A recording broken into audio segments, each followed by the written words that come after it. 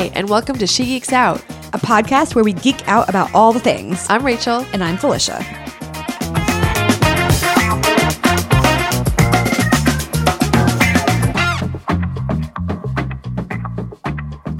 All right, I think we're doing it.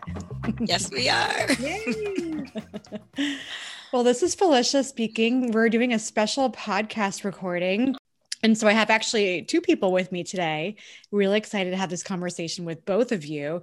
And so first, I'd like to introduce Fatima. Fatima, I want to say something? Yes. Thanks, Felicia. It's so interesting because we're like looking at each other virtually, but I feel like we're in person, right? But I think this is my second time on the amazing podcast. So thanks for kicking it off to me. I'm Fatima, if you all remember me, or if you listened to that one podcast episode where Felicia and Rachel introduced me, but I'm currently the Learning and Development Manager at She Geeks Out. And excited to talk about DEI metrics today. All right. And then we also are joined by Erica Powell. And Erica, before I introduce you, or before I invite you rather, to come and say hi, I want to quickly kind of set the stage. So Erica and I actually went to college together back in the day. I won't say how long ago that was. I mentioned certain numbers. And then I guess have just sort of always kind of stayed in touch here and there over the years. And then recently in the past year or so, reconnected on a professional level as well as a personal level. So Erica, super excited to have you here joining myself and Fatima today. Yeah, it's really cool to see things come full circle. I'm Erica Powell, and I've been in the DEI space and in the training space for about 15 plus years. I was a cultural anthropology major, and it's just so cool to finally be at a point in time where like, oh, the job market actually wants my skill set right now. I mean, always a good thing, right? always. Because way back when I was a cultural anthropology major, it was like, you can go work in a passport office. So it's great to see it all come full circle. I feel like that's the line that anyone who's gone to a liberal arts college has heard. You can do anything with this. And you're like, yeah, but that doesn't really help me narrow it down. So. Right. At the time, like this was before the digital internet age, and there were like, we were still looking at newspapers. And I think Craigslist was actually a good source to look for jobs at that time without dating ourselves too much. But like, there weren't really a lot of DEI jobs back then. And there weren't like a lot of, hey, we want a cultural anthropologist. We need that skill set. So it's amazing to see that now in full bloom, and really excited. Here at She Geeks Out, I play the role of a consultant and a facilitator. Yay. Well, what are we going to talk about today? I mean, we could talk about college and Craigslist and all sorts of stuff for ages, I'm sure. But Fatima, do you want to sort of set the stage as to what we're going to be chatting about? Yes. So for those of you who might know, Felicia and I, and Erica, I've co-facilitated with Erica as well. But Felicia and I would say probably starting in June, because we saw a decrease of people sort of asking us to bring our skill sets to the forefront when COVID hit. And then we saw that spike in June, right? And so Felicia and I have been independently facilitating workshops virtually. We've also been co-facilitating, which that's always a pleasure because you can just sit back for 15 minutes and let the other person facilitate. But in those workshops, what we found was that we just got so many questions around planning and goal setting, right? Everyone wanted to know, and this isn't new, right? Everyone wants to know, well, how do we fix things? How do we make things better within our workplaces? But more specifically, what are some of these DEI metrics? And in case some of you might not be familiar with what the acronym DEI stands for, that stands for diversity, equity, and inclusion. So today it makes sense for us to just talk about what DEI metrics are, what are some useful metrics or meaningful metrics to use, especially as we get into the new year, and maybe some tips we can give to folks if and when challenges surface, right? So that's sort of the gist of our conversation. So I'll pass it back over to you all, because I'm sort of interested to learn what you all, or how you all define DEI, right? Like before we even get into the metric space, how would you define diversity, equity, and inclusion in your own words? Yeah, it's a sort of age-old question, right? And I think you're probably going to laugh, Fatima, because I'm going to just trot out what I say in the trainings, right? Because that's sort of always on the tip of my tongue. But, you know, we talk a lot about diversity as this idea of representation. And I think that really ties very closely to a lot of what we'll be talking about with metrics. So we'll certainly get into that a bit further on in a bit. But really representation. And then, you know, the E and the I, and we're also bringing in other acronyms now too. So I'm sure you both have heard JEDI, which incorporates justice along with the diversity, equity, inclusion, rearranging those letters a little bit. Yeah. With the belonging. So there's so many letters floating out there. But if we're going to talk about the E and the I, in addition to diversity, equity, you know, really sort of how can we support each individual person and give them what they need in order to advance or be supported from an equitable standpoint, not necessarily an equal standpoint. And then inclusion, I mean, it's so closely tied to belonging, but really that sense of how do you feel? Like what's that feeling? Do you feel as if you belong? Do you feel like your skills are being used? Do you feel like you can really, you know, bring your whole self to work if it's in a workplace context? But that's, like I said, the company line. It's really hard to separate the two. I mean, they're really the one and the same, but I would love to hear from your standpoint, Erica, because you're coming in, you've worked with us, but you're also coming in with so much background and your own experience. And so, you know, maybe this is the time where we find out you're like, y'all are totally off a different pathway. Y'all are blazing the trail. So my background, I've been in big organizations, little organizations, played lots of different roles.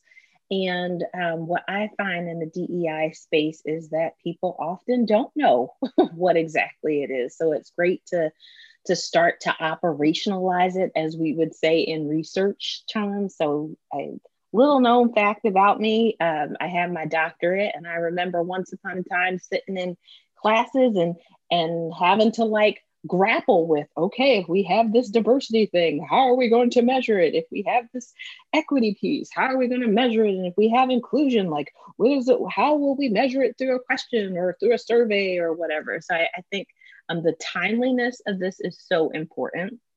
I tend to think of diversity and inclusion as kind of the inputs, and equity is kind of the outcomes. So when I think about diversity and inclusion, I think, okay, diversity, I'm doing, you know, a numbers count, right? Do I have this population represented in my workforce? When I think about inclusion, I think like, okay, how are they feeling and how are they interacting and how are they able to show up or not show up in a workspace? And when you say like D plus I gives you kind of like an outcome, which is your equity, right? And that's that idea of, if you have people there who feel like they belong, who are, you know, statistically or numerically growing, you can start to say something about, is the experience equitable across these different groups? So I like to look for metrics that tell that story. A lot of times I work sometimes with various companies still, and it's really easy for us to just say like, oh, let's just increase the number of people into a certain position. And I often have to say, whoa, Nelly, slow it down. Because we can actually get those folks. It's, will we be able to retain them? Will we be able to keep them? Will we be able to promote them? And that's where we start getting into those conversations about inclusion and equity, which I think are the more interesting metrics. I love that. I love that idea of input output for sure. Yes. Put that in my back pocket one day. I'll probably pull it out in a training. It's so funny because when I first joined the SGO team and, you know, getting used to the materials and trying to figure out like, what's the SGO way to present some of these topics? I remember just sort of like looking at Felicia and being like, okay, I'm putting that in my back pocket. Right. And so I'm always putting things in my back pocket. So I appreciate all the sharing that's happening right now. What about you, Fatima? Anything to add? I know you're sort of you're a little bit more in the SGO way, I would say, given you work here full time, but anything sort of to add that we haven't touched on for those? I totally disagree with the SGO. Definitely. No, I'm kidding. What? That's kidding. Well, the truth comes out. It only takes a podcast to find out these important things about our work. Just kidding. No, I love the way, the approach and how SGO defines diversity, equity, and inclusion. Usually when I'm doing the training with the content that's already been developed, I always start off by saying, you could Google each of these terms or Google them simultaneously and find yourself sitting in front of a computer close to a month or 2 months, right? Because the truth is, every organization or individual or company has their own way of defining the terms, right? Like Felicia, you shared your definition or the SGL definition, which is your definition, right? And then Erica, you shared yours. And while it was similar, you also had a way of explaining what it means to you on a personal level. And I think the one piece that you mentioned earlier is this justice lens, right? Like we often go by the DEI acronym. But I think what really helps me and other people understand really what we're getting at is this justice piece, like really understanding that the only reason why we're talking about diversity, equity, and inclusion is because all of us haven't started from the same playing field, right? We're talking about these topics because there are injustices, right? Like I think it's so important to sort of bring those concepts together, because if we are to talk about what those metrics might look like, which we'll get to, or what it might look like to actually implement some of these goals and intentions and things like that, we first have to do some assessment around what's not working, right? What are some of the historical implications around who hasn't been represented in our community and society, and how our workplace is a microcosm of that, right? Like if we can't have that conversation, it's really hard for us to achieve goals that will really be sustainable or that will feel good to your employees in the workplace. So I think that's probably that one piece that I would add, and always try to bring it with me, because it's very easy to get caught up in definitions and like be in headspace and not heart space. Yes, love that. Love that. Love that. I see so many DEI positions, and I've been in various organizations where it just becomes like, okay, we got to pull the report, but it's disembodied, if you will, from like the whole reason why we're pulling this report is because hopefully we're all working towards justice. And I think that's one thing that's missing from a lot of, having worked with a lot of companies, that's what's missing from the conversation is like, all right, the eye on the prize or the bouncing ball that we're following here is this lens of justice. Yeah. That is what we all hopefully are here for. That's why we care so much about it. And I think that's the generative conversation that is hopefully emerging in this collective when we think about 2020. You know, what was life trying to say to us? It was trying to say justice. Yeah. Ooh. Yeah. I mean, it's like, I feel like we're like pausing here because it's so true. Is it too early to poetry snap? I'm like, never too early. I don't know. Can we hear the snaps? Right. They're like, what was that sound? I'm glad you said something, Erica.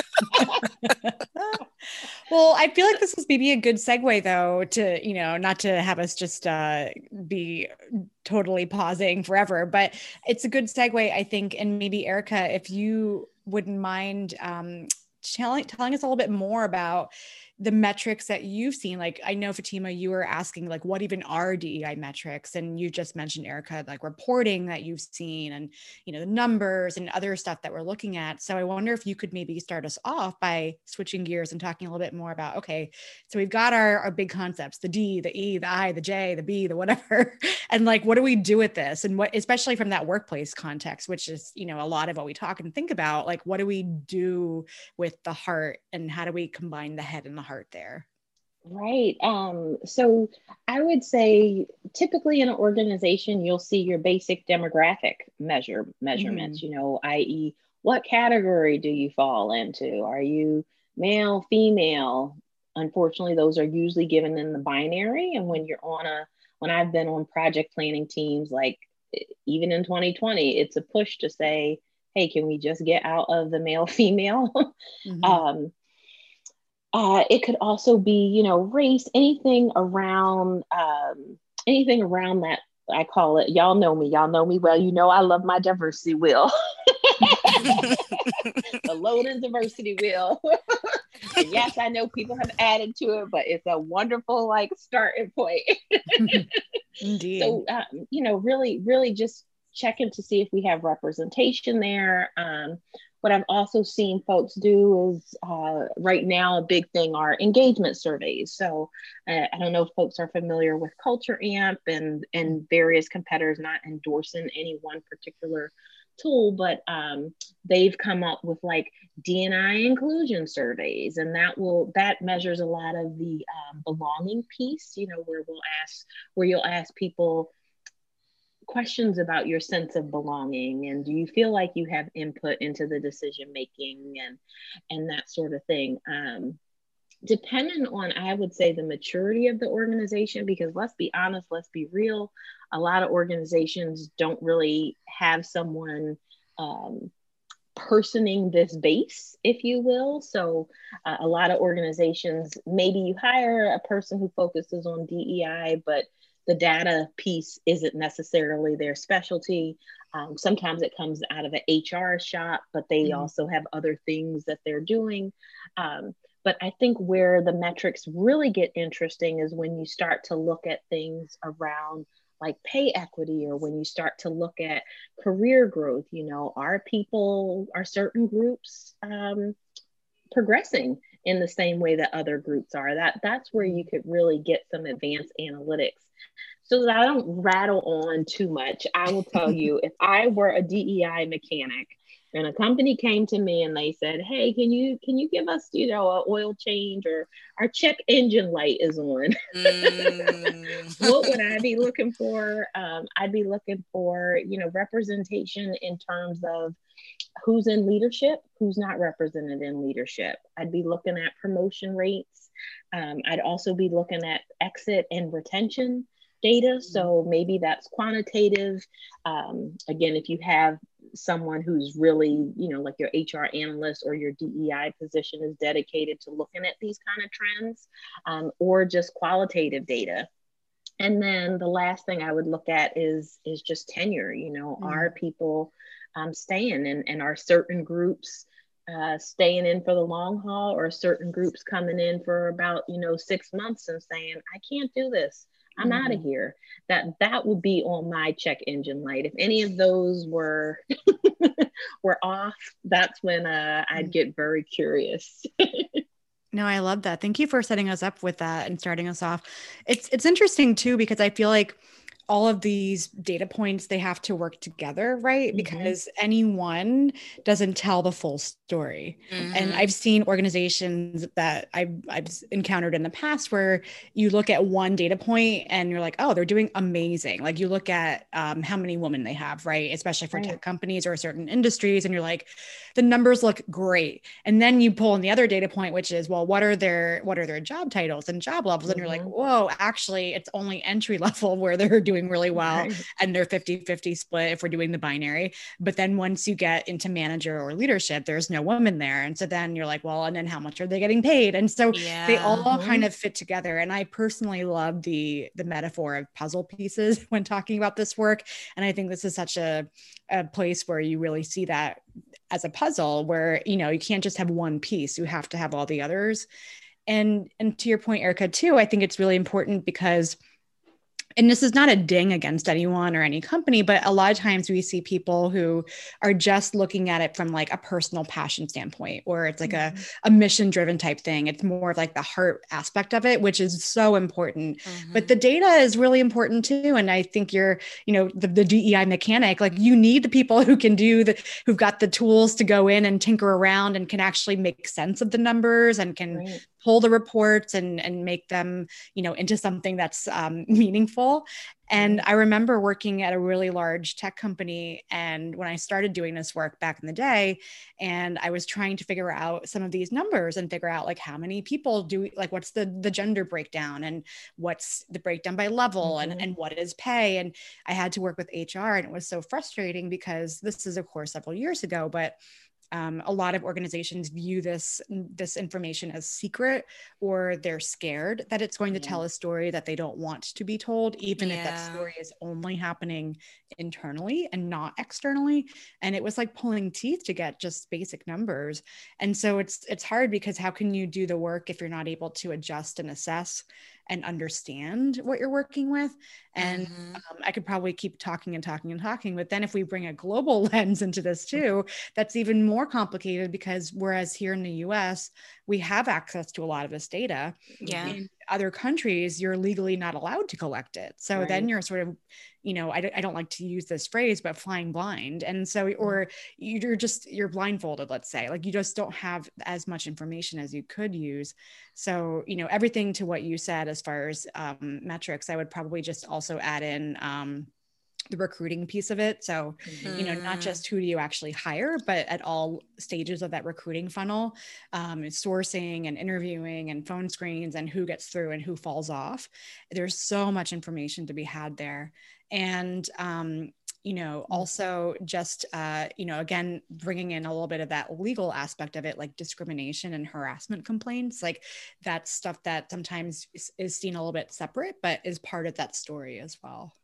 Yeah. I feel like we should have a follow-up, a follow-up to the follow-up. The after party is like, how do we destigmatize DEI data? Because I think that's very, very common, precisely for the reasons you spoke about, Felicia, like this idea of, one, people are afraid of what the numbers will say, and two, because there are some compliance concerns around like who's getting access. As you were talking, it reminded me of that book, Diversity Inc.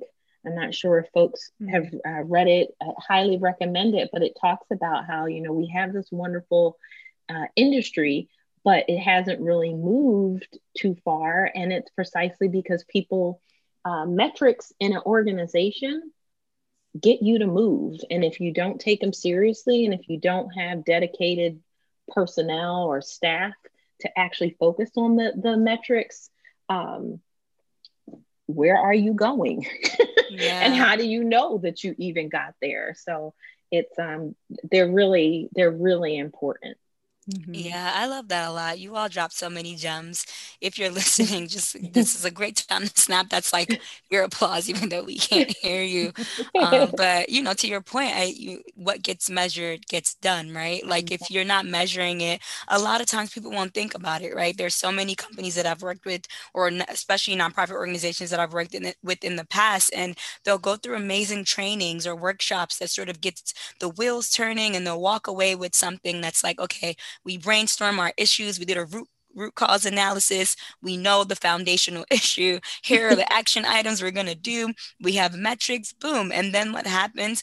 All these other things within the company that's getting measured, that's aligned with either, performance review, or aligned with so many other things, or strategic goal is, those are the things that people are going to focus on first, right? And what happens is that the DI work gets pushed to the side. And before you know it, it's more of an initiative versus being part of a whole, or really embedded within the culture of a company. And so the only other thing I would add about metrics is also just understanding, like, what is it going to be sustainable, right? Like, what resources do you have in place for you to even start thinking about those metrics, and how do you hold yourself accountable when you start setting those goals, right? Because you all mentioned a few already, from like recruiting to who's represented, who's not, and so forth. But then, like, what makes us move from one point to the next is really who's going to be working on this, right? Who's going to be working towards making this happen. So I think that's a really big piece that sometimes it's hard to figure out, because people that's not, under their role, right? When you get your position, or you start working somewhere, you're not expecting to be part of a DEI council, right? We usually treat that work external. So how do we start making that probably, even part of folks' roles, to make sure that we understand that this is part of a whole company and not something separate or to the side? Amen to that. Or a woman, like, A woman. I mean, to have the reports, people can get the report. Like, it's that internal infrastructure that's missing in the metrics conversation, right? Like, how do we make this a part of how we do every part of what we do? So, for example, like, I think about the AI. There's this wonderful movie I just watched, Coded Bias, and it's all about like the bias in the algorithm.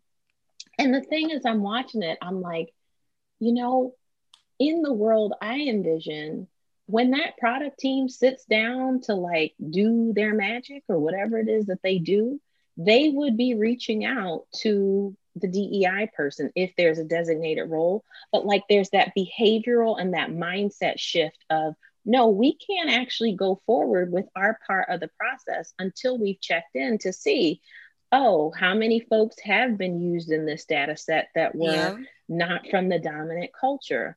Or if you think about, you know, performance reviews, in my ideal world, when we talk about DEI metrics, it would be that the HR team says, all right, we've gone through all of our, you know, performance reviews and we're calibrating.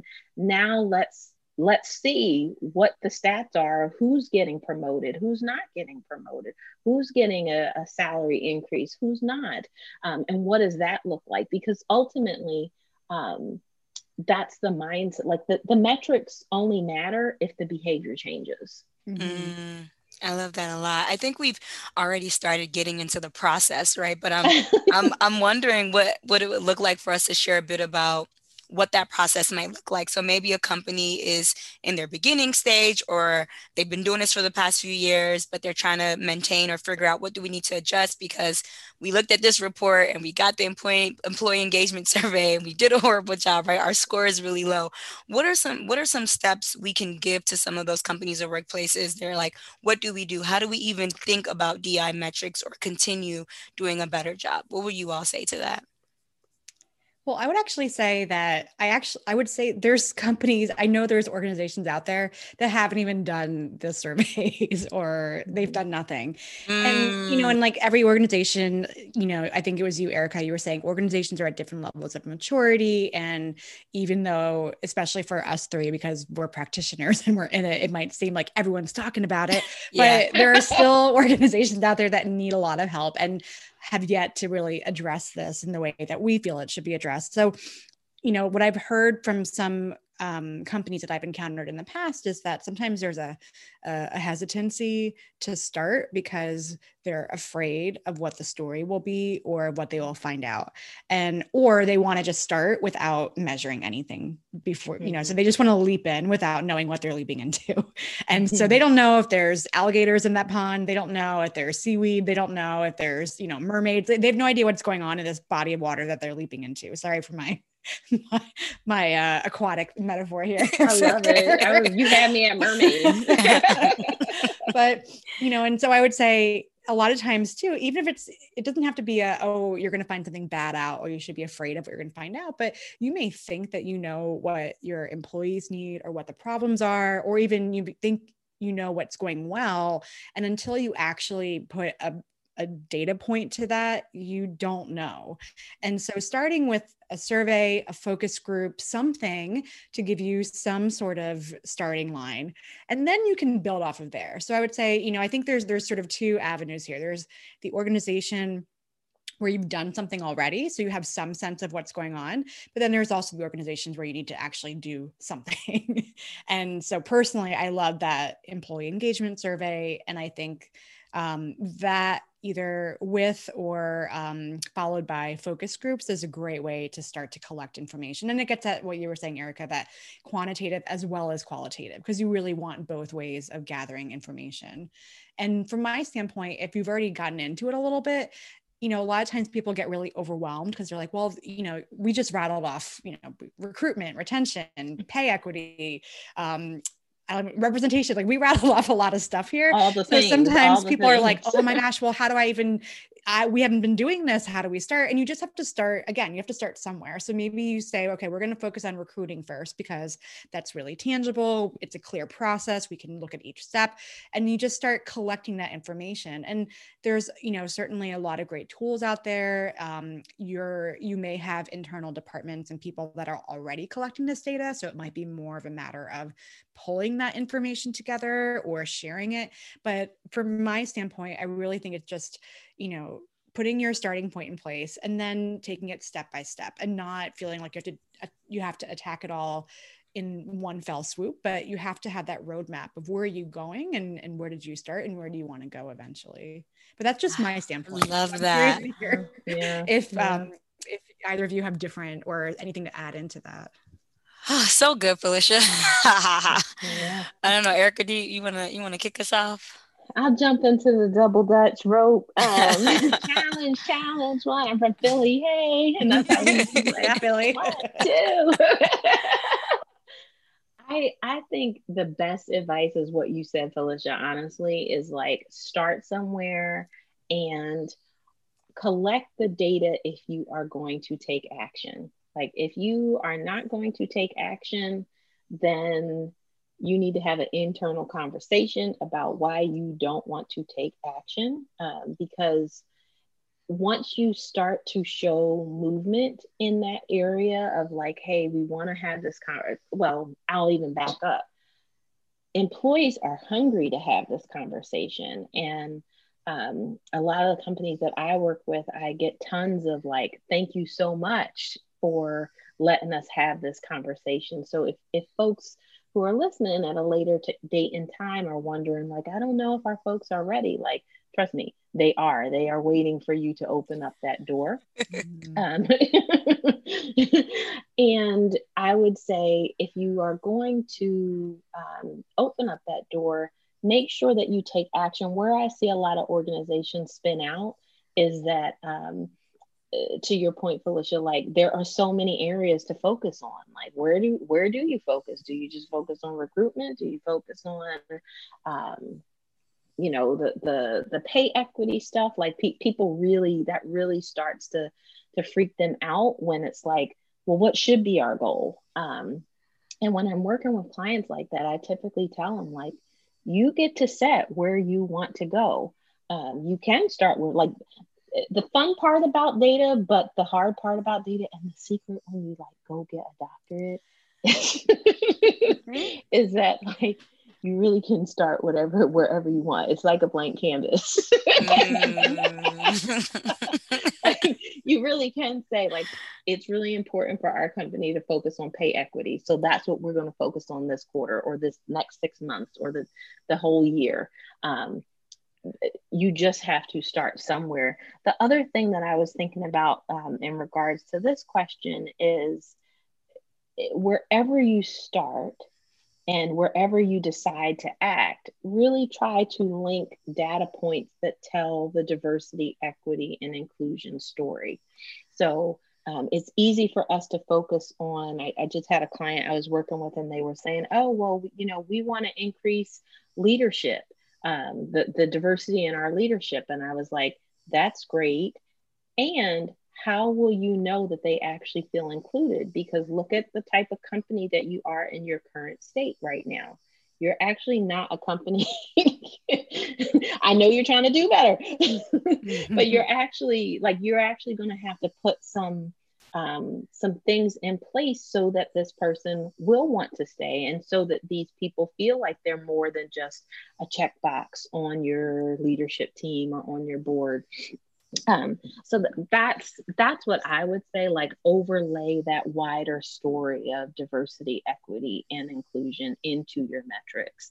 And I would just like amplify and echo that idea of get out there and collect the qualitative data as well. Do a listening session with your folks because the numbers don't tell everything. Mm-hmm. Sometimes the numbers say like, oh, nothing's wrong here. And it's the qualitative data that will help you really see like, what is this particular group's experience at your organization? It's like being a detective almost, right? Yeah. You gotta like detective. The service. And it's so interesting. I appreciate you sharing that story about your client right now, Erica, because what popped into my head as you were saying, it's not just about getting more diverse leadership, but it's about the inclusion piece. And then I was thinking another way to also, or something to add into that would also be, what is the current path to promotion into leadership internally? Are all the, like, basically where are you getting your leadership from, right? So is it internal? Is it external? Is it both? And then that ties back, it's that puzzle piece, or it's that linkage where you're like, okay, are people getting promoted internally at rates that they should be? Are we seeing people stalled out? And that's where you can see both from a numbers perspective and that qualitative feedback. And people will say, well, hey, at middle management, we've got tons of representation, but guess what? None of us have been promoted in 5 years, and we want to get into senior leadership, but we just are are stuck here. And then they only go outside. And when they go outside for new leadership roles, it's all the old boys club. And so that's a big problem. So it just like, it's, you sort of uncover one rock and then you kind of keep uncovering stuff. And of course, I'm not saying that's what's happening with this client, but that's other ways of adding into that, where just, I feel like you have to be so inquisitive when you're thinking about metrics and doing this work, because again, like we're coming with our own assumptions or our own experiences or thoughts, but that doesn't mean that we're correct. It means that we have ways of knowing where to look and what to ask, but then the answers might be coming from different places that we don't know. Yeah, that's speaking to my data-driven soul right there, Reverend. So no, good. when I was in grad school, that's what they said. I remember them saying that your data is only good as the question that you want to ask or the problem that you want to solve. So if you're out there saying we need to measure this, we need to measure that, that's great. And you have to come back to that core question of what ultimately are we trying to answer? What question are we trying to answer through the data that we're collecting? And what problem are we trying to solve for? Love that. Y'all are just keep dropping the gems. So much to take in, right? And I heard both of you just being like, a lot of times people are like, where do we start? Where I don't even know, because it can feel scary, right? Especially in the spaces that we're in now. And Felicia, you mentioned it earlier, like we're afraid. People are afraid to do and say the wrong thing. And something we talk about, at least in some of our trainings, is that perfectionism is a myth, right? It doesn't mean we can't hold ourselves accountable when we make mistakes, right? But recognizing that you will make mistakes. And the question is, what do you do after those mistakes are made?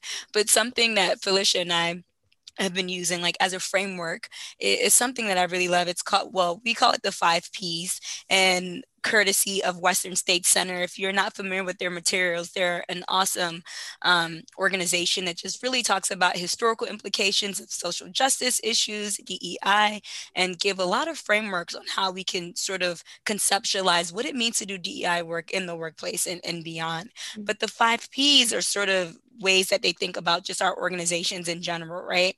Very often we might have different parts of our companies and organizations, but for the most part, we have people, right? That's 1 P.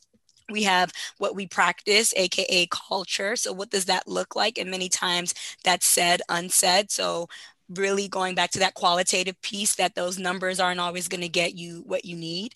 And maybe you are at a company organization that does internal or external programs, right? And so what is the program? What are some of the questions that you're asking? And if you're working with an external community, are you always centering their needs, right? Or is it sort of like, oh, we're just going to do whatever we need to do? And how are you making sure you're measuring your effectiveness and making sure you're accomplishing goals that's just not fitting for the company, but also the community you're working with and serving? And then power. Who's in power? Who's not in power? How do our decisions impact those in leadership role all the way down to frontline staff? And are we considering everyone's sort of perspective? If not, how do we make adjustments? And lastly, the probably the hardest one is policies, right? How explicit can we be around our policies as it relates to DEI? And not only writing it, but going back to the culture piece, are we embodying it, right? So that framework has been really helpful, at least with our clients, in trying to think about, well, where do we start? We give them that framework and then they start thinking about, okay, what are the questions we need to ask ourselves? Where are our strengths? Where do we need, have opportunities for growth, which then helps them think about the action items and how they might be able to measure it in the future. Yeah, I love the 5 Ps. So good. It's so funny though, because we usually say culture versus practices because people understand that, I think, a little bit easier than practices. And so then people are like, wait, you said 5 Ps. There's only 4 Ps.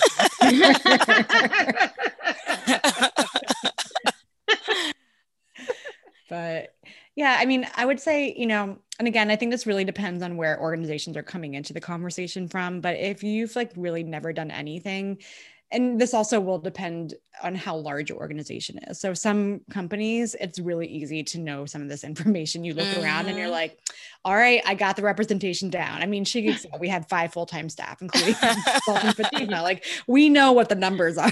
Like, there's no secret data hiding somewhere. But, on the other hand, like we do hire from time to time. We're in the middle of hiring right now. And so that's actually a place that if I really wanted to dig into numbers, I could go look at our funnel and say, here's all the people we're getting, and, start breaking it down by all sorts of pieces of information, and then see who's making it through to phone screen and who's making it through to the next step. And then, and then we could take a look at that historically and say, that's this job, but what about the last jobs, and who have we hired in the past? And so even for a small organization like ours, like there's a lot of information that we could pull out if we really wanted to. And I think too, a lot of times people are like, well, this is not my job. Like, I'm not a data analyst. And, and sometimes there are going to be organizations where you are assigned to crunch the numbers and do that. But a lot of times it's going to be someone in HR. It's going to be a DEI program manager. It's going to be someone who's an engineer who's just really interested in this work. And so, there's always going to be some place to start. And I think a lot of it has to go back to, access to information. And I think the biggest piece for me as well is communication. And I'm really interested to hear from you, Erica, what you've seen and your experiences around this kind of work and metrics and measurement with regards to how it's communicated out.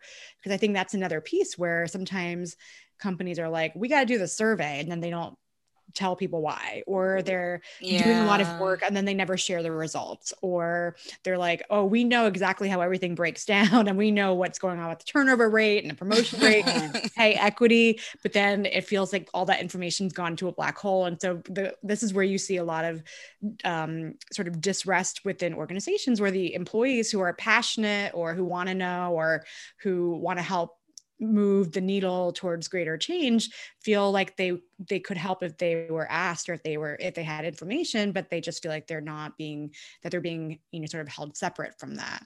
And so where I've seen companies be more successful is where they're more transparent. And of course that brings up a lot of issues, like some stuff you're not able to share, some things you don't want to share, but if you can sort of have a level of transparency, that can help a lot, especially if people, they just want to know, right? So if you're like, here's what we have, we're not going to fix this tomorrow, but here's the data, we're working on it. That's a huge step towards greater inclusion and all the work. So anyway, I'm rambling here, but that's the other big piece I was really thinking about. And as I said, Erica, I would love to hear from you. Have you seen like stuff that's gone well, things that haven't gone well? Has this been a factor for you in your past work with your clients? Greatest hits are when the leaders are on board, right? So when leaders are saying, hey, it's really important for us to do this, and they're either communicating it out via email, or they're holding a special all hands meeting to say on a quarterly basis or on a yearly basis, and they really get into a cadence so that it communicates that message to the entire company. This is really important to us. Greatest hits from a communication standpoint is definitely goes with that thread of transparency, that like, if the numbers aren't good, that the leaders own up to that and they say, we know the numbers aren't good and we want to make that different moving forward. And also on the greatest hits list is not just that performative, like we'll do better, but when they actually set a concrete goal and they say, hey, by such and such a date or by such and such a quarter, we want to increase this to, sometimes it's a raw number or sometimes it's a percentage. Where I think the worst hits, remember MTV, or was it VH1 had that like best and worst show that used to come on? Do you remember that? Or am I just, when I had a TV, but we won't even talk about Erica and her geeky self, who does not have a TV right now. It hasn't had one for 5 years and don't want one. But anyway,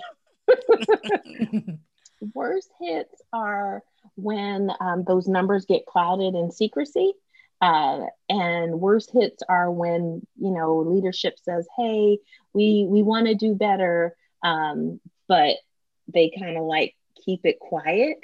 I really think this is where leaders at all levels, whether they be, from supervisor to middle manager to director to senior director to VP and beyond, whatever your organization, however it's structured or tiered, they have the biggest voice in the room to say, hey, we want to change this, we want to push this. And I think it's really important for leaders to communicate how important diversity, equity, and inclusion is to the organization. And I think it's really important for them to just make it a natural part of their communications. Like, why not start your weekly meeting, if you're director of recruiting, with, hey, let's take a look at our pipeline. Let's look at our candidate. I forget what they call it. I call it the stack, but I don't think that's the word they use. So like, let's take a look at that, because ultimately that's it. We got to focus on like those macro communications, the feel good messaging on the ship, but also the individual orders that get communicated down to different teams.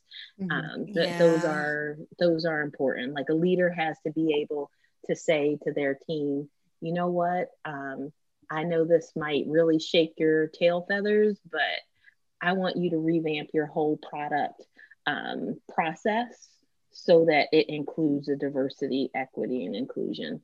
And sure, you can spend a quarter thinking about you can spend a quarter assessing that, but by second quarter 2021, I want us to start piloting that. Yeah, that level of accountability. Yeah, I was about to say accountability. 100%. Real talk, we are taking a lot of time just spinning our wheels in the DEI space in actual companies around getting stuff done. And if you are a leader, you can communicate that to your folks and say, hey, we need to look at, I applaud those leaders that are the engineering leaders that say, hey, I want us to look at the language that we use, and let's make sure we're using inclusive leadership. We got to take certain terms off and replace them with something else. Right on. Yes. Because we've been at this since the 80s, 90s. If you read Diversity Inc., I did a fast read, and I was pissed at the end of it. I was like, these same questions are what I'm grappling with. Because people, aren't, I don't want to say we're not moving fast enough, but we're not using the power of our voice and communication to really hold people accountable to doing something different. That's so powerful, right? And even just thinking about, well, why are we making the same mistakes we've already made, right? And I guess that's your anthropology background coming in, right? But as you said, accountability, and another word Felicia used that I loved earlier is transparency. Those are the two words we're going into 2021 with. But it's also making me think about what we've learned, right? And like you said earlier, Erica, you were like, 2020 was screaming justice, right? And we're in a space where everyone is like, we need to be anti-oppressive, we need to be anti-racist, anti-all things. And we literally made that shift within five months, right? And we've talked about metrics, we talked about diversity, equity, inclusion, we talked about recruiting, hiring, representation. And when we're talking about that deep justice work, do you feel like that's different? Are those metrics different? If not, how do we combine the two? Or what's better language to use instead of treating it separately, right? Because Felicia and I have talked about like how in many ways, if we think about it, DEI work should incorporate justice work, right? It shouldn't be separate. What's your take on that? I had to breathe that one in because I know it's a lot. I think it's a must. And I know developmentally, if you think about how people develop the concept of anti-racism, I know a lot of people aren't there. And so in some cases, we're asking folks to be at, a college level when they still may be in elementary school. That said, as a leader, and And if you think about your educational experiences, we've all had teachers that are demanding and who have said, like, yeah, I know you're a first grader, but you gonna read a college level text. That's true. You may not get it all, and I'm gonna help you get there. Yeah. That's so But true. And I this think doesn't we have to need be to be senior Rihanna leadership level. either, right? Yeah, It yeah. can be your manager. It can be internal, just, sort of like, I guess, for lack of a better word, cultural leaders internally. Those people who like set the tone, right? And just be like, we got to push ourselves.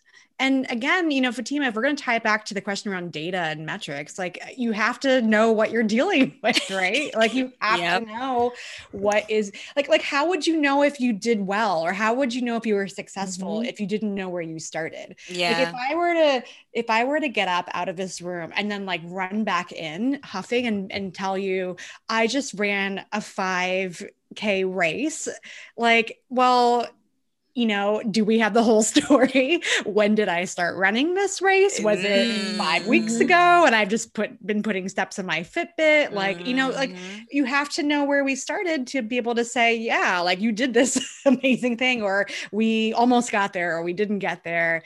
And, sorry to hijack your comment, Erica, but I feel like I've got like the fire passion inside me. Yeah. Well, we've got to be, and this may sound like over the edge for some folks, but I'll say it, like we have to be Rihanna level unapologetic about the game of anti-racism and the game of justice.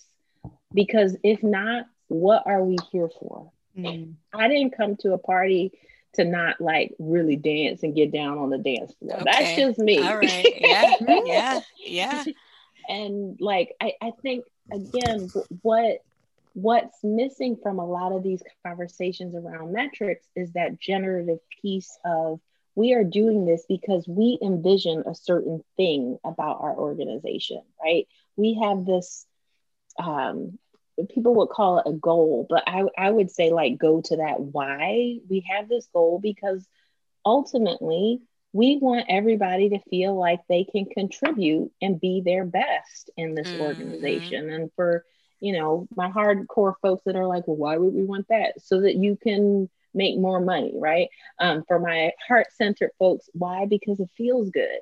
But I think we need to be, we kind of skirt, at least inside of companies, we kind of skirt around the fact that like, we are actually doing this because we want a just world. Like we want to be anti-racist because we want equity. And there's nothing wrong with wanting equity. As a matter of fact, we're long overdue. Put that on your Christmas list. Oh, only Santa. Or your birthday list, or if you celebrate a holiday, or, like we're long overdue for this. Yeah. And I just had this thought too while you were speaking, which is going back to your question, Fatima. So I think that these two things in terms of, diversity work, anti-racism, anti-oppressive work, I do really feel like we're moving more towards that language and incorporating that into this work. And it is so tied together because it's the next step. Because what I think we've seen in a lot of organizations up until really 2020 in a lot of ways was a lot of work in certain industries and companies around diversity work. But for a lot of people, including practitioners, we were still limiting ourselves to structures of oppression. And so that's a different conversation to say, how can I be successful within a patriarchal structure or within an oppressive structure that's built to put people down? And then once you get to that point where you collect your data and you have your understanding and your training, you're naturally always going to get to a point where you start to realize, oh, I'm sorry, I'm like going there, but like with the Matrix, right? Where Neo realizes that he can control the world around him. Like that's where we are right now. We're starting to realize it's not about gender parity or pay or promotional stuff. Maybe it's about completely restructuring what we built. And that is a really, really hard conversation for a lot of organizations. Like I literally had a conversation with an organization this summer, smaller nonprofit, 5-6 people, all white women who work there. And they're like, we're so fired up about anti-racism and Ibram Kendi's book and blah, blah, blah. But, you know, honestly, like at the end of the day, if we're going to be a truly anti-racist organization, like we all are out of a job because we're all white women. Like we're not a diverse team. We're not supporting this. And who's going to say, yeah, thanks so much, especially in a pandemic, like let's just quit and then have new people come in. Like it's a really big challenge for a lot of people. So I feel like we're in that moment where Neo is realizing the world around him. And it's really up to us at this point to say, like, do we decide to stay within the oppressive structures? And that's still good work, right? Like that's not bad work, or it's not that it doesn't have meaning. Or do we take that next leap and say, we're just going to completely change everything? Yeah. Oh man, I'm getting the feels on that one, Felicia. Because it's like, that is how you create a new world, right? And like, that is the harder road to be on. And like, there's like all these ands. And that's kind of like the yellow brick road that we need to be trying to make our way to. Maybe you're on a different road right now, and that's okay. But remember, you got to find a yellow path through this forest. Otherwise, what we know from like systems theory is the system will just keep replicating itself. Exactly. Over and over and over again. To talk about two of the P's, power and people. Right? That very often when we think about metrics or we think about systems, we think about them separately, right? And to both of your points, you know, people make up systems. And it's scary. It's so scary to know that it's our responsibility. And if we were to be as revolutionary as we think we could be or wanted to be, none of us would be working. Right? We would be thinking about a different world that we haven't experienced yet. Maybe we've experienced snippets of it, right? And we're like, imagine if every day could be like this, right? How do we actually embody that in the real world? Which is, I think, a really good question for listeners to sit with, is like, what is the world and the workplace that you want to create? I mean, that just has so much hope and so much possibility.